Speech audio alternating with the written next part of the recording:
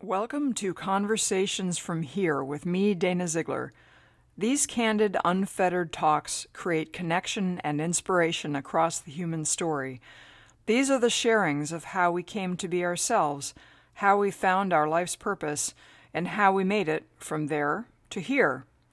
I speak with performers, artists, artisans, creators, innovators, entrepreneurs, and other remarkable people about what they do and how they came to do it. Also, the music you hear on this show is performed, as always, by Brad Watson. On this 25th episode, wow, 25 episodes in we are, I share a joyful chat with the brilliant and amazing Shannon Hurley, singer-songwriter, artist, actress, and better half of the band Lovers and Poets. You've heard her music on such TV shows as American Idol, The Young and the Restless, The Lying Game, 90210, Juliana and Bill, and So You Think You Can Dance. We talk about her formative years in South Bend, Indiana, how the trombone changed the trajectory of her life, being a happy introvert, spending a year in London's West End, meeting her husband Ben Eisen in a Duran Duran tribute band, doing a stint as a lounge singer in Vietnam at the Ho Chi Minh City Park Hyatt, and the incredible way life seems to steer us in the right direction. This was a really fun talk. I hope you enjoy. Here's me and Shannon. And hello there, Shannon Hurley. I'm really happy to see you today. I'm happy to see you too, Dana. It's really good to see you. Oh my gosh. I mean, I think the last time we saw each other was you and Ben had a gig at that little place in the valley. And that was the other door. Yes. And that was the last time.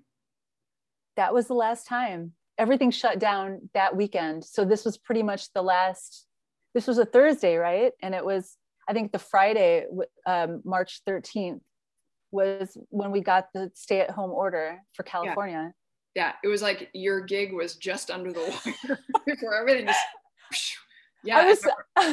I had to contact the other door to make sure we were still playing. And like the promoter, I had to ask him if we're still playing. I was like, is this really still happening? Yeah. I couldn't believe it. It was weird. Are you sure? And it was weird because it was before masks, it was before anything. And then everybody was kind of like, I just remember the energy of the place that night was kind of, are we doing this? Are we doing this? are we hugging? Are we elbow touching? Or what are we doing? You know? Yeah, I think we did a lot of us did the elbow touch. I think you and Brad did like the Vulcan salute. Oh yes, we did the live long and prosper. Yeah. yes.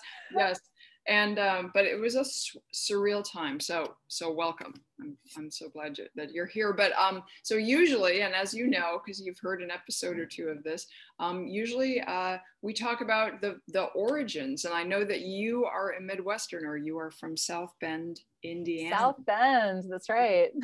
And tell me a little bit about your upbringing and your childhood and your parents. Well, okay. So my childhood, it was middle class. I had a really happy childhood, 2 parents that loved me and my brothers. I have 2 brothers.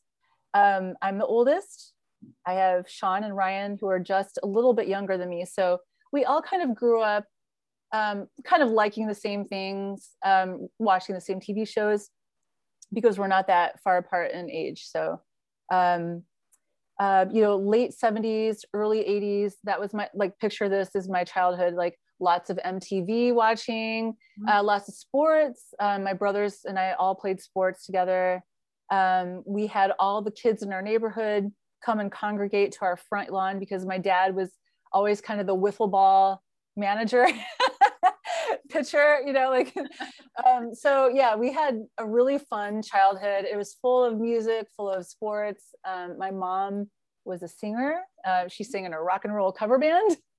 Wow. And also your aunt as well, right? My aunt also she's a fantastic singer, and to this day, like, I'm sure as soon as the pandemic restrictions are lifted, she'll want to go back to singing in a club, and she's, in her 70s. So, wow. But yeah, both of them grew up singing because my grandmother was a singer and an entertainer ever since she was a little girl. And that is because her parents, my great-grandparents, were also vaudeville entertainers. Wow. So I don't know how far back this tradition of music and entertainment go. But I know that my great-grandmother, she was like I think it was called like it's like the slide of life, or slide for life, where you hang by your teeth. This is what she did. I didn't even know this until like 15 years ago. That's what she did. She would hang by her teeth from a rope, and she would spin. And that was what she did as a vaudeville performer.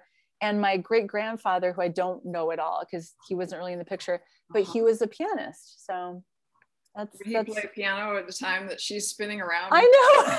Were they a duo? And that's how they met. It was love at first sight.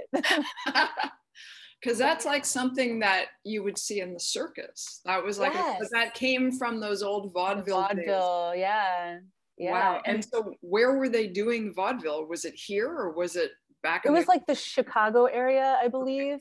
I would love to know more, actually. I'm sure there's a way for me to do research on that, or maybe one of these days I'll find out, like through ancestry.com or something, because I don't really know too much. I just know small details. So I would like to know more. Wow, that's crazy. That's like, I wonder if one of them was born in a trunk. I know. I know. Like the old gypsy story. They were gypsies too. Yeah, apparently, like my great-grandfather, he left my great-grandmother, like, I don't know what happened to him, but I never knew him. He was gone way before I ever was around.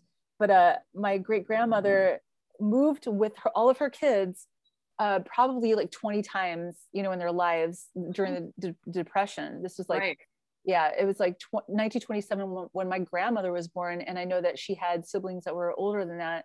So they were moving around constantly. And I think my grandma moved like 20 times. And so she had to drop out of school when she was like 8.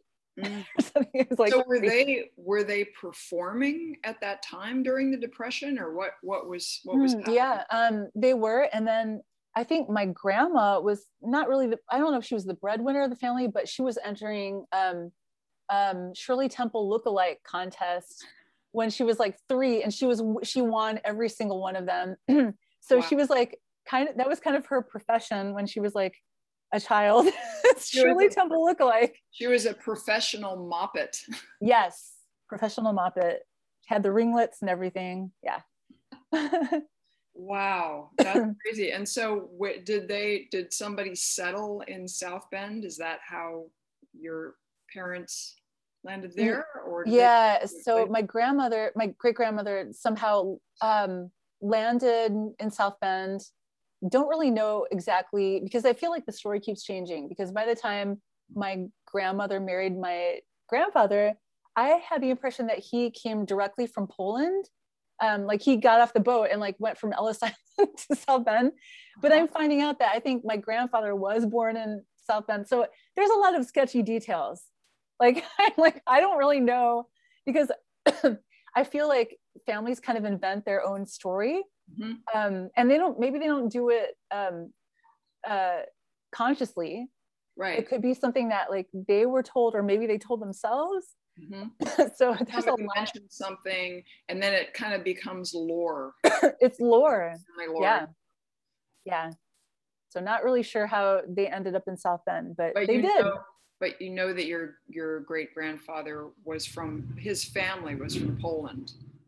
Yeah, my grandfather. So yeah, so who married my mom's mother, which is the one the Shirley Temple look like. Mm-hmm.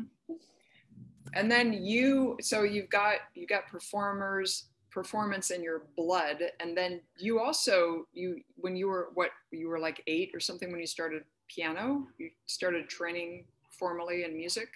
Yeah, but I wouldn't really call it formally. I just kind of dabbled. Like we've, found a really old piano. I took lessons for about 4 months, but I was not really into it.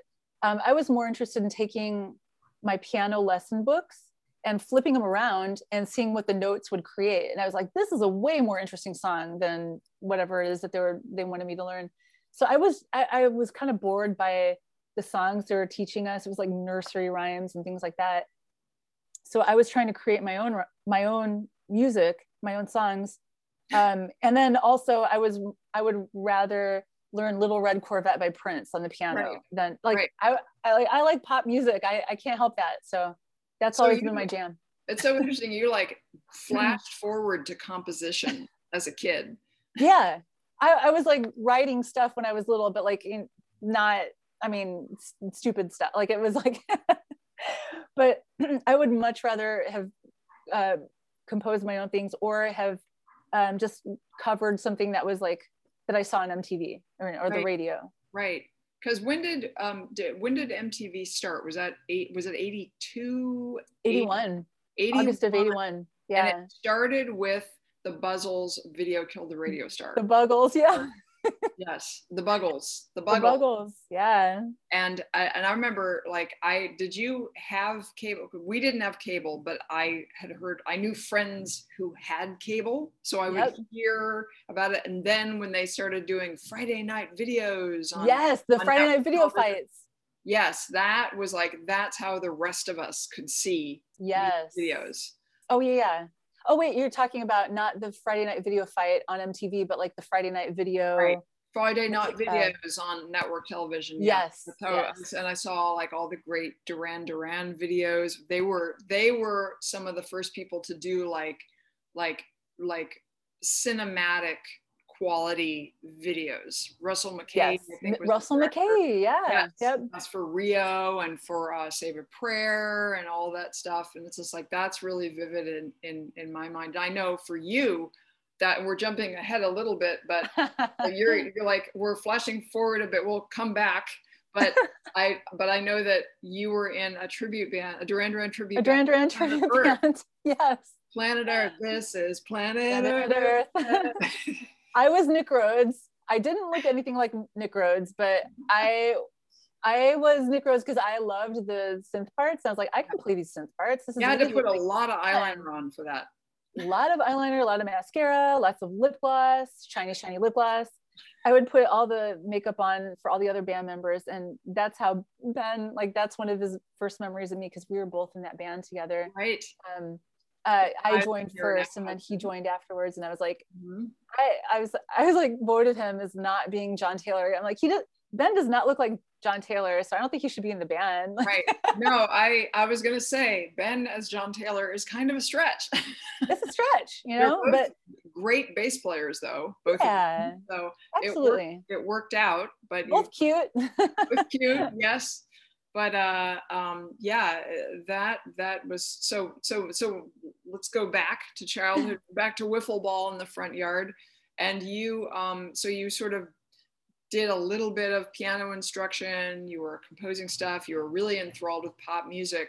And then did you play music in high school, or how did you get into bands or anything like that?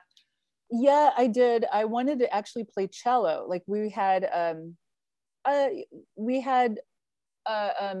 sort of like a symphony class in like early, it was like 4th or 5th grade, where you could join, you could join the, elementary school symphony for what it's worth, whatever, if you wanted to. And I asked my parents and they said, no, we don't want a screeching violin in the house. And I was very upset because I really wanted to play a stringed instrument. I thought anything would be great, like cello, viola, violin. Those were the three instruments I really wanted to play, but they said no. And they said, why don't you hold out until they introduce band, wind instruments, and then you can do that.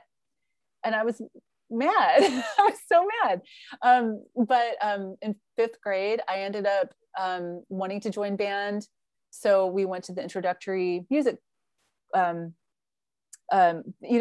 tell you like, here are the different wind instruments and what would you like to play? And so I wanted to play flute, or I wanted to play French horn. But apparently we had this test done, and this kind of changed the whole trajectory, because in this test, I guess I scored the highest of like anybody in my school district. And they said, we need you for trombone, because it's harder to play trombone because you need to have a good ear so you can get the slide to the right part. And I didn't want to play, but I was like, but I felt flattered since, they're like, oh, you got a great score on your test. Yeah. So I ended up playing trombone all throughout elementary, junior high, high school, and then college. I ended up getting a degree in trombone performance at the University of Colorado. That's amazing. But it wasn't my first choice of an instrument. And I just kind of like landed at it. I liked people that also play trombone. There seems to be a certain characteristic of people that play different instruments. So like, what is the commonality? What's the common thread that you find about trombone players? Trombone players? Okay. So we're in the last section of the band. So we're always making jokes. We're like total jokesters. It's snarky, just like throwing spitballs at other people in the band, and like the director doesn't even notice. So it's like kind of like the class clown section. And it's kind of a subsection of brass instruments, because trumpet players are also kind of, they're funny, they're the comedians. So I feel like, and the tubas kind of don't know what's going on, so I don't really count them. And the sax players are the prima donnas, and they're like kind of more in the front. So you guys are kind of in the back.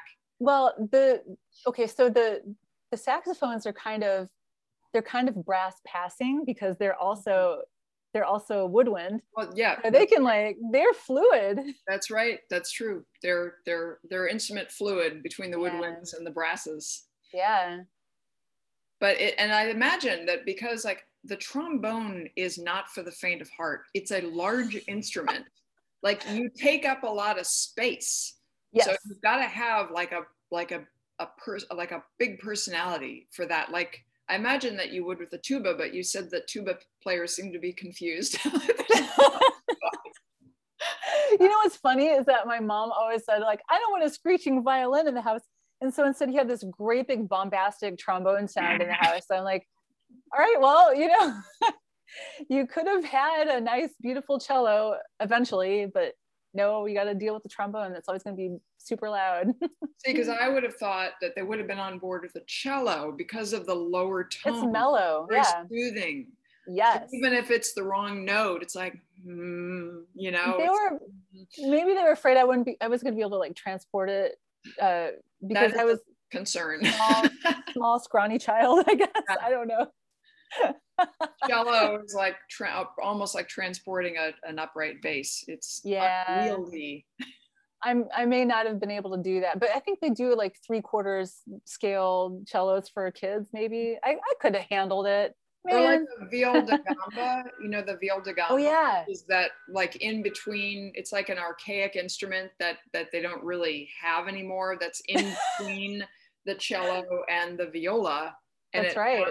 It has a peg, it has a spike, and you play it as you do a cello, but it's slightly smaller, so maybe that would be a thing. Yeah, I'm playing the viola da gamba over here, like some archaic instrument that nobody even, like what is even a clef for that? I don't even know.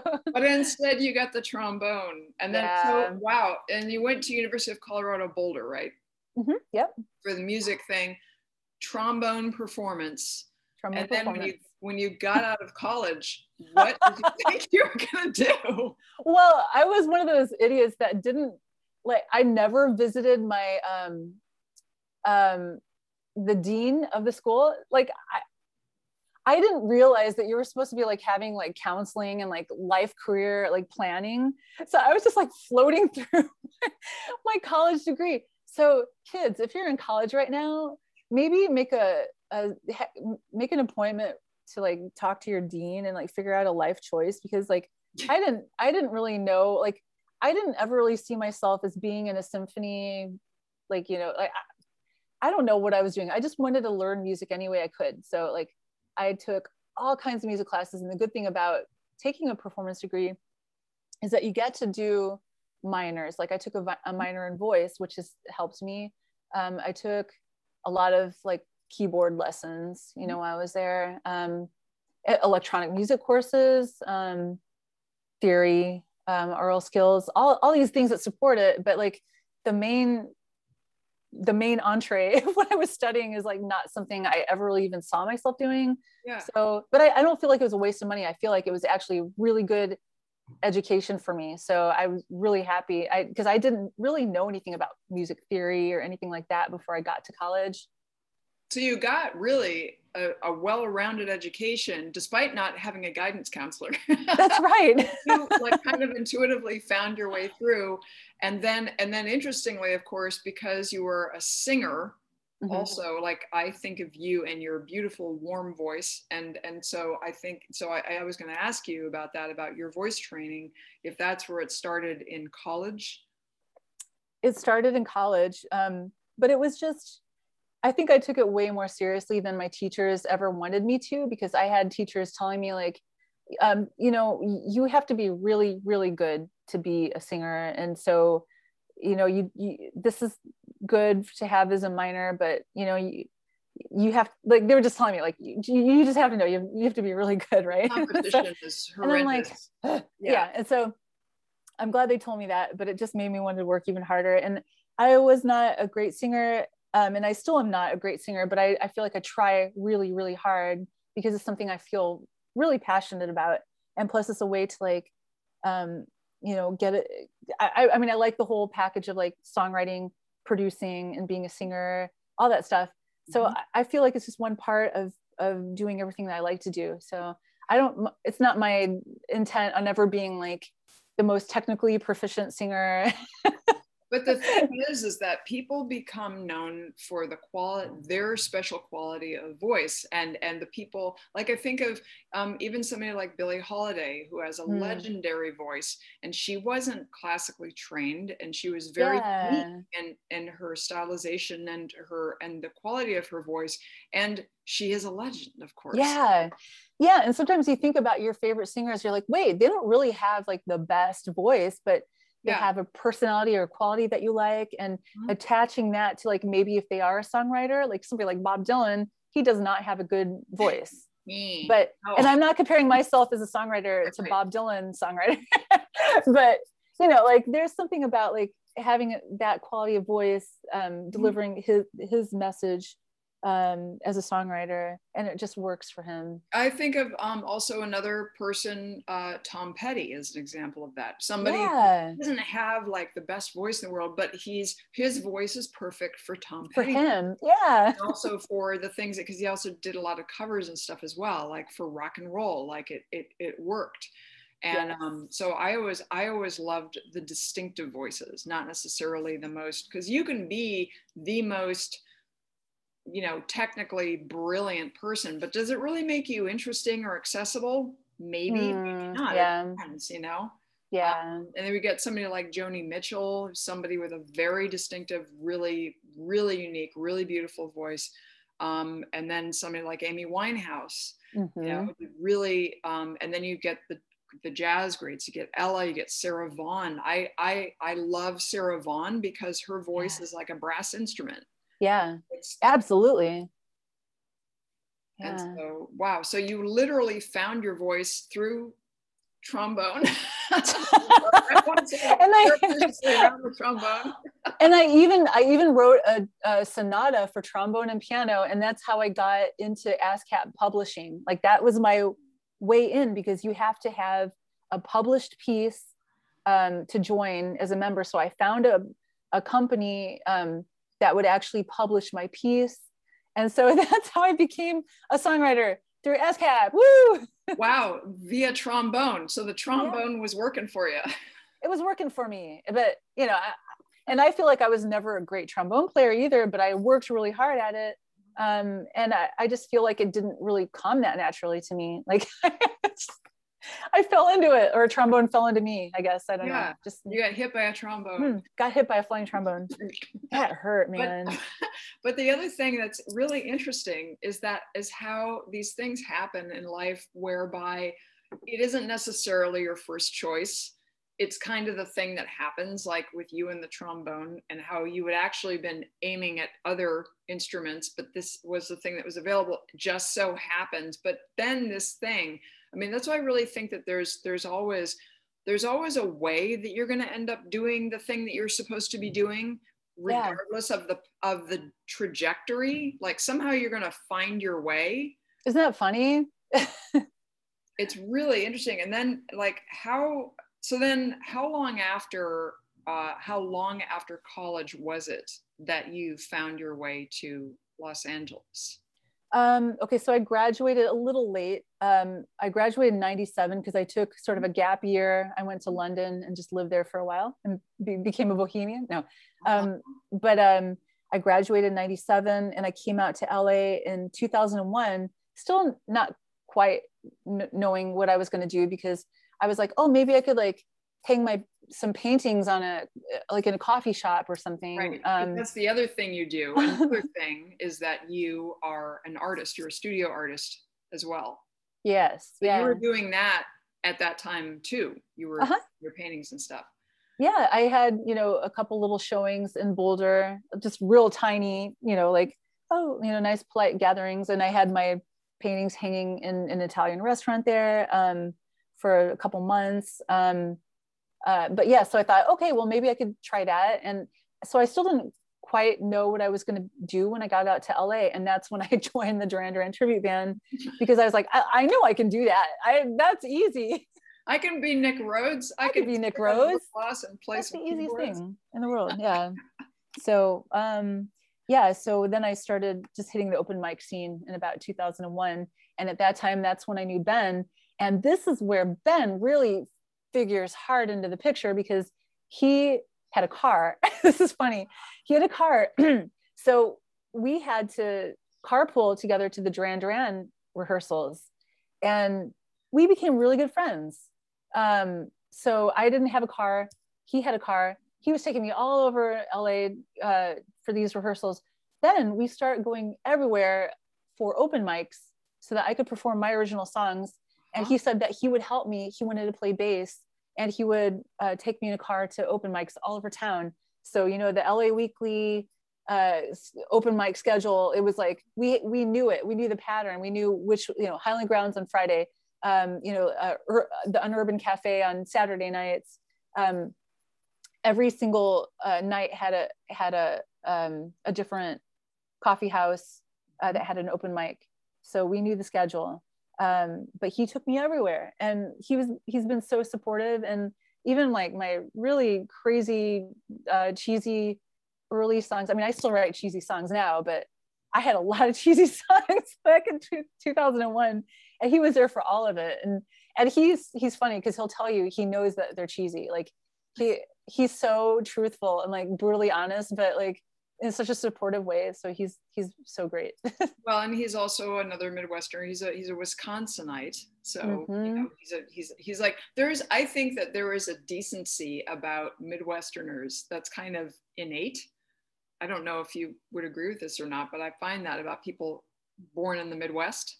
Oh yeah, I think so too. An openness. There's kind of like a friendliness and accessibility that you don't have with the East Coast. Yeah. But also an honesty. Yes. The honesty is big too. Mm-hmm. And I'm not talking about like the Midwestern nice, where like, I don't think that's really a thing, because people talk about Midwestern nice where it's like, Minnesota nice. You say, yeah, but like, I've heard that Midwestern nice is when you say something to somebody to be nice, but then behind their back you talk. But I don't think you really get that with the Midwest. Like they'll say whatever they're thinking to your face. I think it's the opposite. I think Midwestern nice is sincere. I think California nice is something, and that really means something else. Yeah. Midwestern people seem to be, in my experience, I'm from the Midwest originally. Like, where are you from? And I was born outside of Detroit, and then lived in Minnesota for 5 years, but then moved to Arizona. So Okay. like was barely in the Midwest, but my brother, who's 9 years older, is very much a Midwesterner. He's got like the kind of nasally thing happening. And it's like, oh geez, he'll say, oh geez. And but there is kind of there's something a quality about Midwesterners. But then so I love the story about you and Ben, because you got to know each other. He knows your music, he wants to be involved with your music, and then like you started as friends before you got involved with each other. So and now of course you're married, been married for many years now. Yeah. And but it was a love story that was born out of the necessity of transportation and going to open mic night. I love that. Yeah, that's crazy. Never really thought. And then you were in and I do want to jump back a little bit to you're in London. What were you doing when you were in London? I was an usher for the West End. Oh wow. Okay, so you were in the theater district, being an usher, seeing shows. Yes. And just soaking in all this fantastic. Soaking it in. Yeah, this is like 95. So this is in the middle of like the Blur versus Oasis debate that was raging across the world. I was there for it. Wow. Yeah, I was an usher for the production of Grease, the musical. And it was fantastic. It was so fun to be, just seeing like, I did get to know the actors a little bit, because like we would all go to the stage door, and then we'd all exit, all the ushers, all the crew and the cast, like we'd all exit out, and then we'd all end up the pub next door, because in England, everybody after they work, they go to the pub. And so even if it was like even 11 o'clock at night, we were at the pub. And which is funny for me now, because I'm very much a morning person. So I'm like, oh my God, it was 11 o'clock at night. Like I almost have a panic attack saying that, but Well, it's interesting, because really the London West End, that's the home of vaudeville. That's where it came from. And so there you were, like dunked into the origination point of that full circle. Yeah. Oh, and then I also ushered for Starlight Express. Mm-hmm. So everyone's on roller skates. Yeah. roller skates. Like we had to like push down like the safety doors for the cast to like roll by. It was great. Wow. So you ushered, and then you just kind of soaked in everything that London. Soaked in the culture. Yeah, I went to raves. It was a lot of fun. Yeah. I went running in Kensington Park every day. Just It's beautiful. London is one of my I haven't been there since 94, but I've been there 3 times in my life. And it is one of the places that I feel so much at home in, and so resonates so much. And there's so much history and so many references to popular culture that you run across just when you're walking down the street. There's always something. There's like a blue plaque that, Oscar Wilde lived here back in whatever, or it's like, it's the Beatles, it's Abbey Road, or it's whatever it is, Covent Garden, the Actors Church there, just like all these amazing things, and it's so steeped in culture. I mean, so much of what has made us has come out of that, especially those of us who are fans of the British invasion. Yep.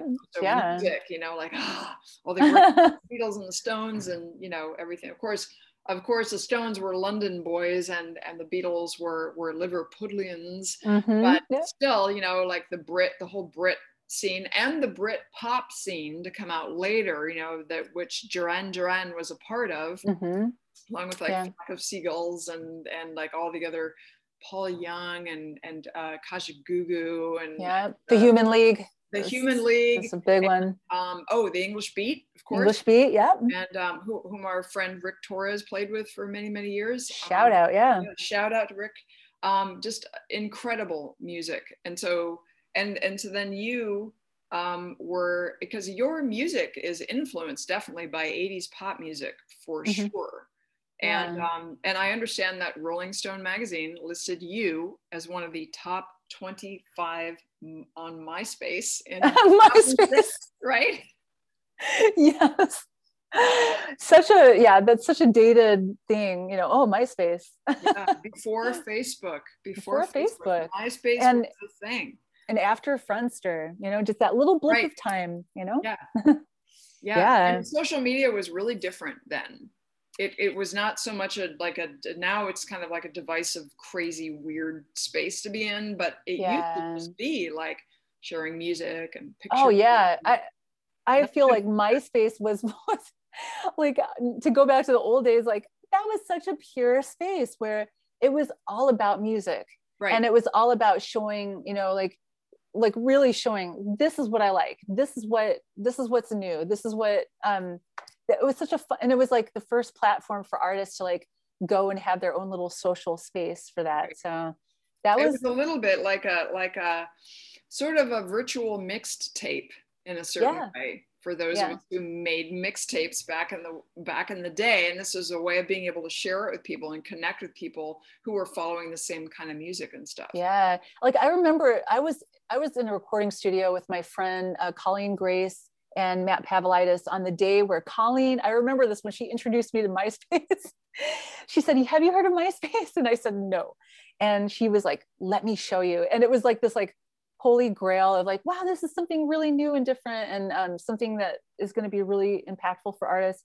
And it ended up being very impactful for artists that whole year. I think like, you know, like Selena Gomez, you know, people like that got their, like that was their big break, you know. And I don't even know how many people benefited from that platform, but it was a really big deal. And it's sad that like, I mean, I have not checked MySpace in 10 years. I don't even know if it's a thing still anymore. Around on some cloud somewhere. Yeah, I don't even know what they do anymore. Like somebody took it over, and who knows? Yeah. But there was also tell me about when did your connection with Muzak happen? Because that was a big break. Yeah, I think that was just a lot of groundwork where I just, you know, I did a lot of research. I was looking at my ASCAP statements, and I saw like, oh, there's a category called background music service, Muzak. How would I start earning royalties from that? Because I will tell you, when I used to work at JCPenney's in like the late 90s, JCPenney, now defunct also. But one of the things that kept me alive in that job basically was the fact that you could hear music coming from the system. And I used to love, like, that was the only part of the job that I really, really, really, truly liked, was like at least being able to cling on to a little bit of hope that was like listening to the music. Yeah. And I heard some really great things coming out. Like, I think we just had a really good playlist at our store or something, because it was fun to listen to anyway. But that's what I always thought, like, oh, that is something I could do. I could get my music on playlist, and have people at least have fun while they're grocery shopping. I don't know. So I wanted to get my music played in retail stores. So I did a lot of research. I found a contact who's definitely defunct. So nobody please email me asking me for this person's name, because Muzak is not even a thing anymore, really. It turned into Mood Media. And it's you definitely don't get paid very much. You did back about 10 years ago, and then Muzak went bankrupt, so you don't really make any money anymore. But it was great for exposure. I would have people texting me, I just heard your song in Home Depot, or like you know, all these different places, you know, restaurants, all these things. And it happens from time to time still, but it started in like 2009, I think, where I started getting a lot of texts like, I just heard your song. Or I was on hold with Blue Cross and Blue Shield, and I heard your music on the hold. Did you want hold music too? Because that's, oh God. Well, you know what though? I feel bad for anybody who has hold music, because like, I just feel like it just distorts. Like, it sounds so horrible. I'm like, I hope nobody has heard my song on the phone, because it would sound terrible. And then about that time too, you were actually in Ho Chi Minh City at the Park Hyatt doing a gig for like 4 months, doing a lounge act kind of thing. Yes, yeah. I performed a mix of originals and covers, and it was in the lounge at the hotel, and it was an amazing time. It was so cool. I have never done anything like that. And I probably will never get the opportunity to do anything like that again. Yeah, performing 6 nights a week for 4 hours at a time. I got to build up my chops. I met a lot of cool people. I hung out with the hotel staff a lot. I didn't really venture out to the city very much because I have kind of a bad sense of direction. So if I went too far, Yeah. I was like, I'm never going to get back because I don't really know Vietnamese very well and at all. So I was kind of afraid. I got there with my little Vietnamese language book and I was like, I am going to learn Vietnamese. It's going to be so great. No, because the hotel staff, they're all in training for travel. So they all want to practice their English on you. Right. So no, nobody wants to speak Vietnamese. They all want to speak English. So I never got to learn Vietnamese, which I'm really sad about, but maybe someday I will. There's always the future for that. So did you learn like really basic things like how to ask for a banh mi sandwich or no, like that? No, because because they would have looked at me like, why are you talking in Vietnamese? We all speak English. Right. And they all did. But then, you know what? Speaking of the food though, it was incredible. It was like the best food I've ever had. Yeah. Well, because and Vietnamese food, because you've got the South Asian traditions already there, then you have the French influence, yeah, from the French colonials, but they did bring their food with them. So there was this beautiful mix of European and South Asian that is unique in the world. So I have heard that Vietnam is one of the very best places to go to eat. So amazing. And you get fresh coconut water. Oh yeah. And there's nothing like it. And dragon fruit, all these different these tropical fruits that you could, yep. I did not try that. I was afraid that I might not be able to like get back into the hotel with it because it's like right, because it smells like a dead body, evidently. Yeah, evidently it tastes delicious, but it smells to high heaven. I will try it one day. Bucket list. But what was with your Vietnamese? Were they mostly Vietnamese who were staying there, or were they foreign tourists who were? Well, it was a mix. It was probably like well, I would say like maybe 30% Vietnamese, just traveling from the like Hanoi or some other place in Vietnam, or it could be like people. International travelers, people that go between Saigon and Hong Kong a lot. That seemed to be the most, like the bulk of it. And it was, some American people, but it was a mix of everybody. Huh? But how did you get how did you get connected with that particular gig? Because that seems quite unusual. I think it was a friend of a friend told me about this opportunity and I jumped on it and I was like, I have to do this. And Ben was so good. Like he was just like, you're going to leave me for 3 months or 4 months. And I was like, I really want to do this. Like, I feel like I have to take this opportunity. So he was really so sweet about it. So we did this arrangement where we would Skype every day. Well, not every day, but most days of the week. So I was very much in contact with him almost every day. And then when did you get married in these years? Was that before Nashville or after Nashville? Because there's a Nashville chapter here. It was before Nashville. It was in 2007. Mm-hmm. Yeah. And then Nashville. What brought you there to Music City, as they call it? Well, okay, so Ben got tired of LA. I can understand that. Yeah. And he's like, what about Nashville? Like, well, what do you think about going there? And I was like, that sounds cool. Like, I mean, I loved California, and I even wrote a song about it called California. It's about leaving here to go to Nashville. So I was very sad, but I was really into the idea of living in Nashville. Didn't know that we were only going to be there for a year. because we ended up coming back shortly after I got back from Vietnam, like almost immediately. We ended up coming back to LA because we both really missed it. But Nashville was really incredible. It was cool. I got to do a lot of writing sessions with some real Nashville people and see how that side of everything works. And I loved it. Like I loved the appointment setting. And the thing that I wasn't too keen on was like, I don't always like to write in person. I like writing by myself a lot. And we talked before we started rolling about how we're introverts. Yes. And I really enjoy my introverted writing sessions. I do most of my writing by myself. But it was a cool extroverted lesson for me to get together and write with other people in person. Wow. And Nashville is just a place of legends also, American music legends. And did you ever get to go to the Ryman Auditorium?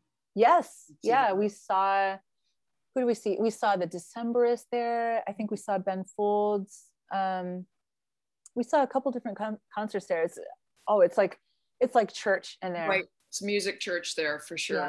Yeah. And we went to, oh wait, I was thinking, the Ryman, that. And then we went to the Grand Ole Opry and we saw Steve Martin and Vince Gill and lots of people perform. That Steve Martin and that Vince Gill, talk about skillful musicianship, both of them with the banjo and the mandolin. It's yes, transcendent, amazing stuff. Wow, that's a gift. And then, okay, so you come back to LA, and then is this when you started Lovers and Poets together? When you came back to LA? No, I started Lovers and Poets in Nashville, and I had another music partner, because I answered something on Craigslist. He was looking for somebody that wanted to do electronic chill pop. And I was like, whoa, here in Nashville? That's interesting, because that doesn't really happen. Yeah. And this guy, his name is Brian Talbot. I think it was his dad, or his dad was the pedal steel player for a musician named Hank Snow. So he was like very steeped in like this traditional Nashville music scene. But Brian wanted to break out and do something a little different, because this was really his love. It was this like chill pop music. So he and I kind of grew this band, and I was like, what do you think of the name Lovers and Poets? And he was like, I like that name. And so we released some songs, and we had Ben play on bass for it too. So Ben was already part of the project. Brian and I had a falling out. It was over creative differences, and it was just kind of sad the way it ended. And I feel a little bad. I feel like I probably wasn't a great collaborator for him. Like, 'cause I feel like maybe I don't know. I feel like I was a little harsh with how I was saying like certain things. And it was, I don't know. I don't know, maybe, maybe we weren't like totally seeing eye to eye on the project, but it was a great thing to start out with. And I'm really glad that we started out that way with him. And I really had fun making music for the most part with him. And it got real hairy for the last like couple sessions, but he let me have the name. So I kept it. And then I asked Ben if he would be my full-time partner on the project. Oh, great. And then, so now you're a duo. Yep. You released several things. And then your solo, you've always been doing solo stuff kind of like all through this time, right? But you have a most recent solo release, which I'm happy to say that we have a track from that I will play at the end of the thing, Love in the Dark. But tell me a little bit about about your solo projects. Okay, so just solo projects in general, because I just create on the computer. I have Logic Pro. I'm mixing everything myself, and for the most part just mastering it myself to the best of my ability. So I just really always like to learn and I try to get better at everything concerning music. So it's fun for me to release these projects. It's kind of just like a growth thing, and it's also an exercise in the gifts of introversion. Yeah. You can compose collaborate with yourself, and then it's a learning experience because you're learning the production side, and you're playing and you're singing and you're mixing and you're doing all of that stuff. Yeah, but and a lot of it, Ben is definitely a big part. Like he plays bass in a lot. There's some that he doesn't. That'll just keep like a synth bass on or whatever, just because I feel like maybe it just calls for it. But a lot of times, like even with Lovers and Poets, if Ben is not, well, he's playing bass on most of it. There's a couple times where we don't have live bass, but he'll always be there for like the drum programming, or like we'll work out beats together or something. That's not oh, it's not guy. No. There's some other random crickets. It was really funny because we were talking before the thing. I'm like, if you hear crickets, it might be the delivery guy. So it's not. Aw. But then, so what's next for you? I mean, we're still, of course, in this sort of weird limbo land with the COVID days still. But what do you have any plans for your next projects, or are you embarking on something right now, or what's happening? Oh, well, with Lovers and Poets, we do have a handful of songs in the works, and one we actually did. We have a special guest, which is Rick Torres on guitar. Yes, before mentioned Rick Torres. Yes, I love you, Rick. Yeah, and so that, like, we got together in pre-COVID times to do the guitar track, and I have yet to get back to the song, but we are going to finish that song, Rick Torres. So if you're listening, we are going to do that song. So we've got some Lovers and Poets songs, and then I also release a song a month of my own, like this just solo Shannon Hurley song on Patreon every month. And so that is fun because you get to keep like you just get to keep up, like you're on a schedule, so you got to create something, and it's just nice to be able to do that every month.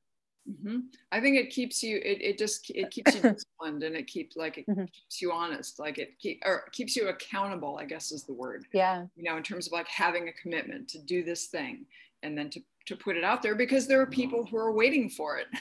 Yep. There are patrons. Yeah. I don't even have that many patrons. I just like being able to deliver that to them every month. Yeah. It's kind of like Conversations from Here, sort of. People are like, when's your next episode coming out? Okay. You're like, hold on. All right, I've got it coming for you. Don't you worry about it. It's happening. Yeah.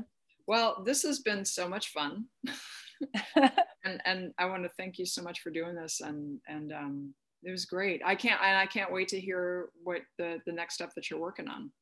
Thank you, Dana. I'm so happy to be here, and I really enjoy your podcast. It's great. I'm learning a lot about your guests. So. And thank you. And also we'll do a shout out to your hubby, Ben Eisen, who has the all-time top 10 podcast, which is a lot of fun. And I did an episode recently about top 10 songs about coffee with him. So that was a lot of fun. That was a great one. Thank you, Shannon. Thank you, Dana.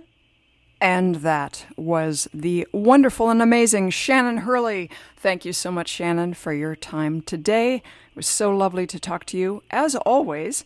And special treat for our listeners, as promised, Shannon's latest in the form of the track Love in the Dark. It's a good one. I hope you enjoy.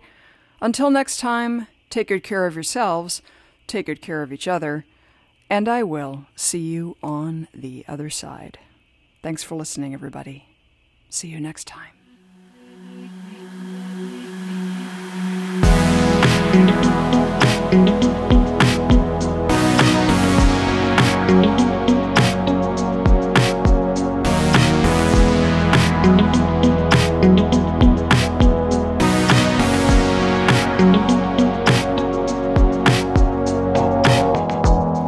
Shadows where we meet again, I get lost in your kiss. How do I stop from going too far when it feels like this? You've got a girl who's got everything, but she takes you for granted. So let me give you all that I can give to take away your sadness. I know you'll never leave her, so I'm down. I'm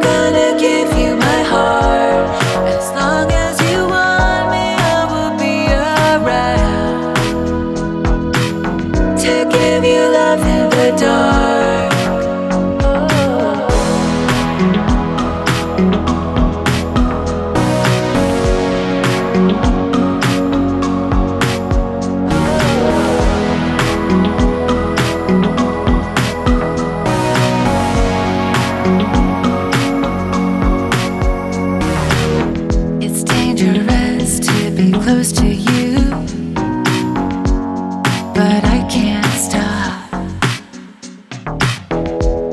There's nothing that I wouldn't do.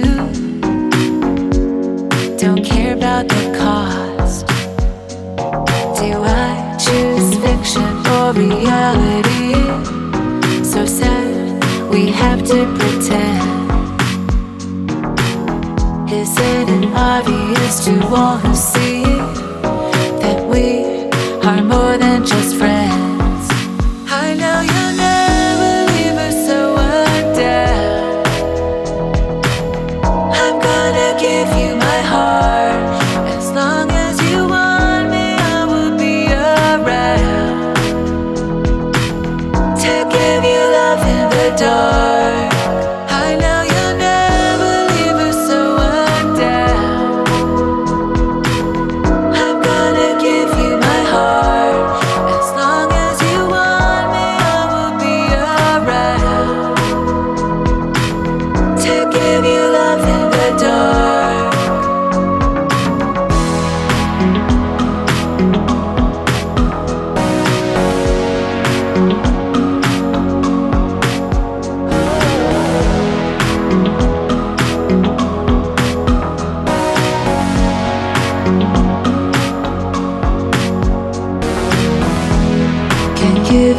Can give it up.